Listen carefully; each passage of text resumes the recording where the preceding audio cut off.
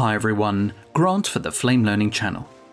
In the Flame 2020.2 update, Flame supports a variety of AJA and Blackmagic Design hardware configurations.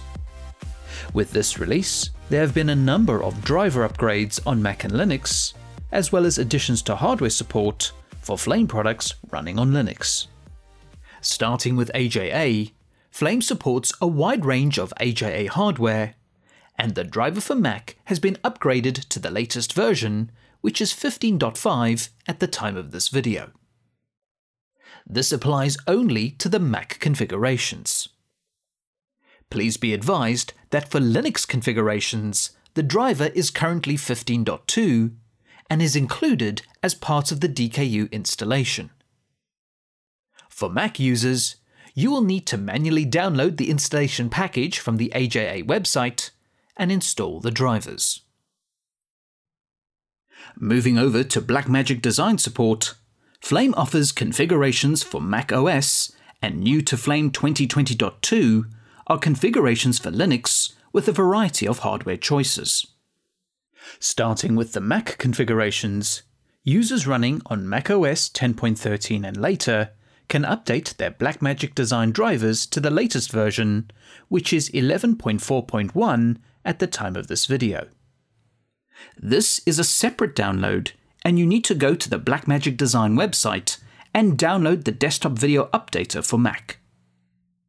Run the installer, and then proceed to follow the installation instructions. Now new to Flame on Linux is the support for Blackmagic Design hardware. As of the Flame 2020.2 update, Flame supports a range of Ultra Studio and DeckLink video cards. Please check out the Flame System Requirements page for the list of certified hardware. This is currently limited to the SDI and HDMI preview cards, and you can use them with both Flame and DaVinci Resolve on your system. Please note that we only support the Ultra Studio cards running via PCI, and not Ultra Studio for Thunderbolt. As a result of this, you will probably require the Blackmagic Design PCI Express cable kit in order to run the Ultra Studio hardware with the Flame products. As for the DeckLink cards, we do support the majority of them as it's the same driver for most of the cards. Regardless of whether you choose Ultra Studio or the DeckLink cards, you can use the same installation package for Linux. Now, if this is the first time you're installing the Blackmagic Design hardware on your system, you will need to yum update 2 OS packages for Linux before installing the drivers. This is covered in the What's New documentation for the Flame 2020.2 products. Next, you download the desktop video package 11.4 for Linux from the Blackmagic Design website, and please ensure you read the instructions to correctly install the drivers. These drivers will not be bundled with the DKU installation for any Flame products on Linux. Now, as part of the driver installation on Linux, there is also a Blackmagic Design desktop video setup utility to display your various inputs, outputs, and sync. You will be able to select these options in Flame, but you could use the utility to do any debugging if required. Now, the initial purpose of the Blackmagic Design hardware support on Linux is for previewing on a broadcast monitor. This is currently through the SDI and HDMI outputs. Please be aware that there are also some hardware limitations, and this is covered in full in the Flame documentation.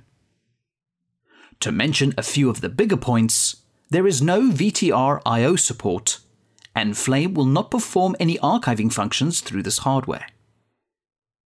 Another interoperability issue is that when running the Blackmagic Design hardware on Linux, there is no card release functionality between a multi-application workflow. In other words, whichever application started using the card first will keep a lock on the card until you quit the application.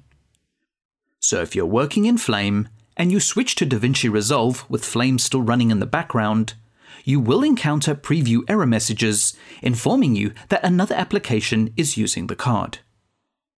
This would be the same if you were running Resolve first and launched Flame second.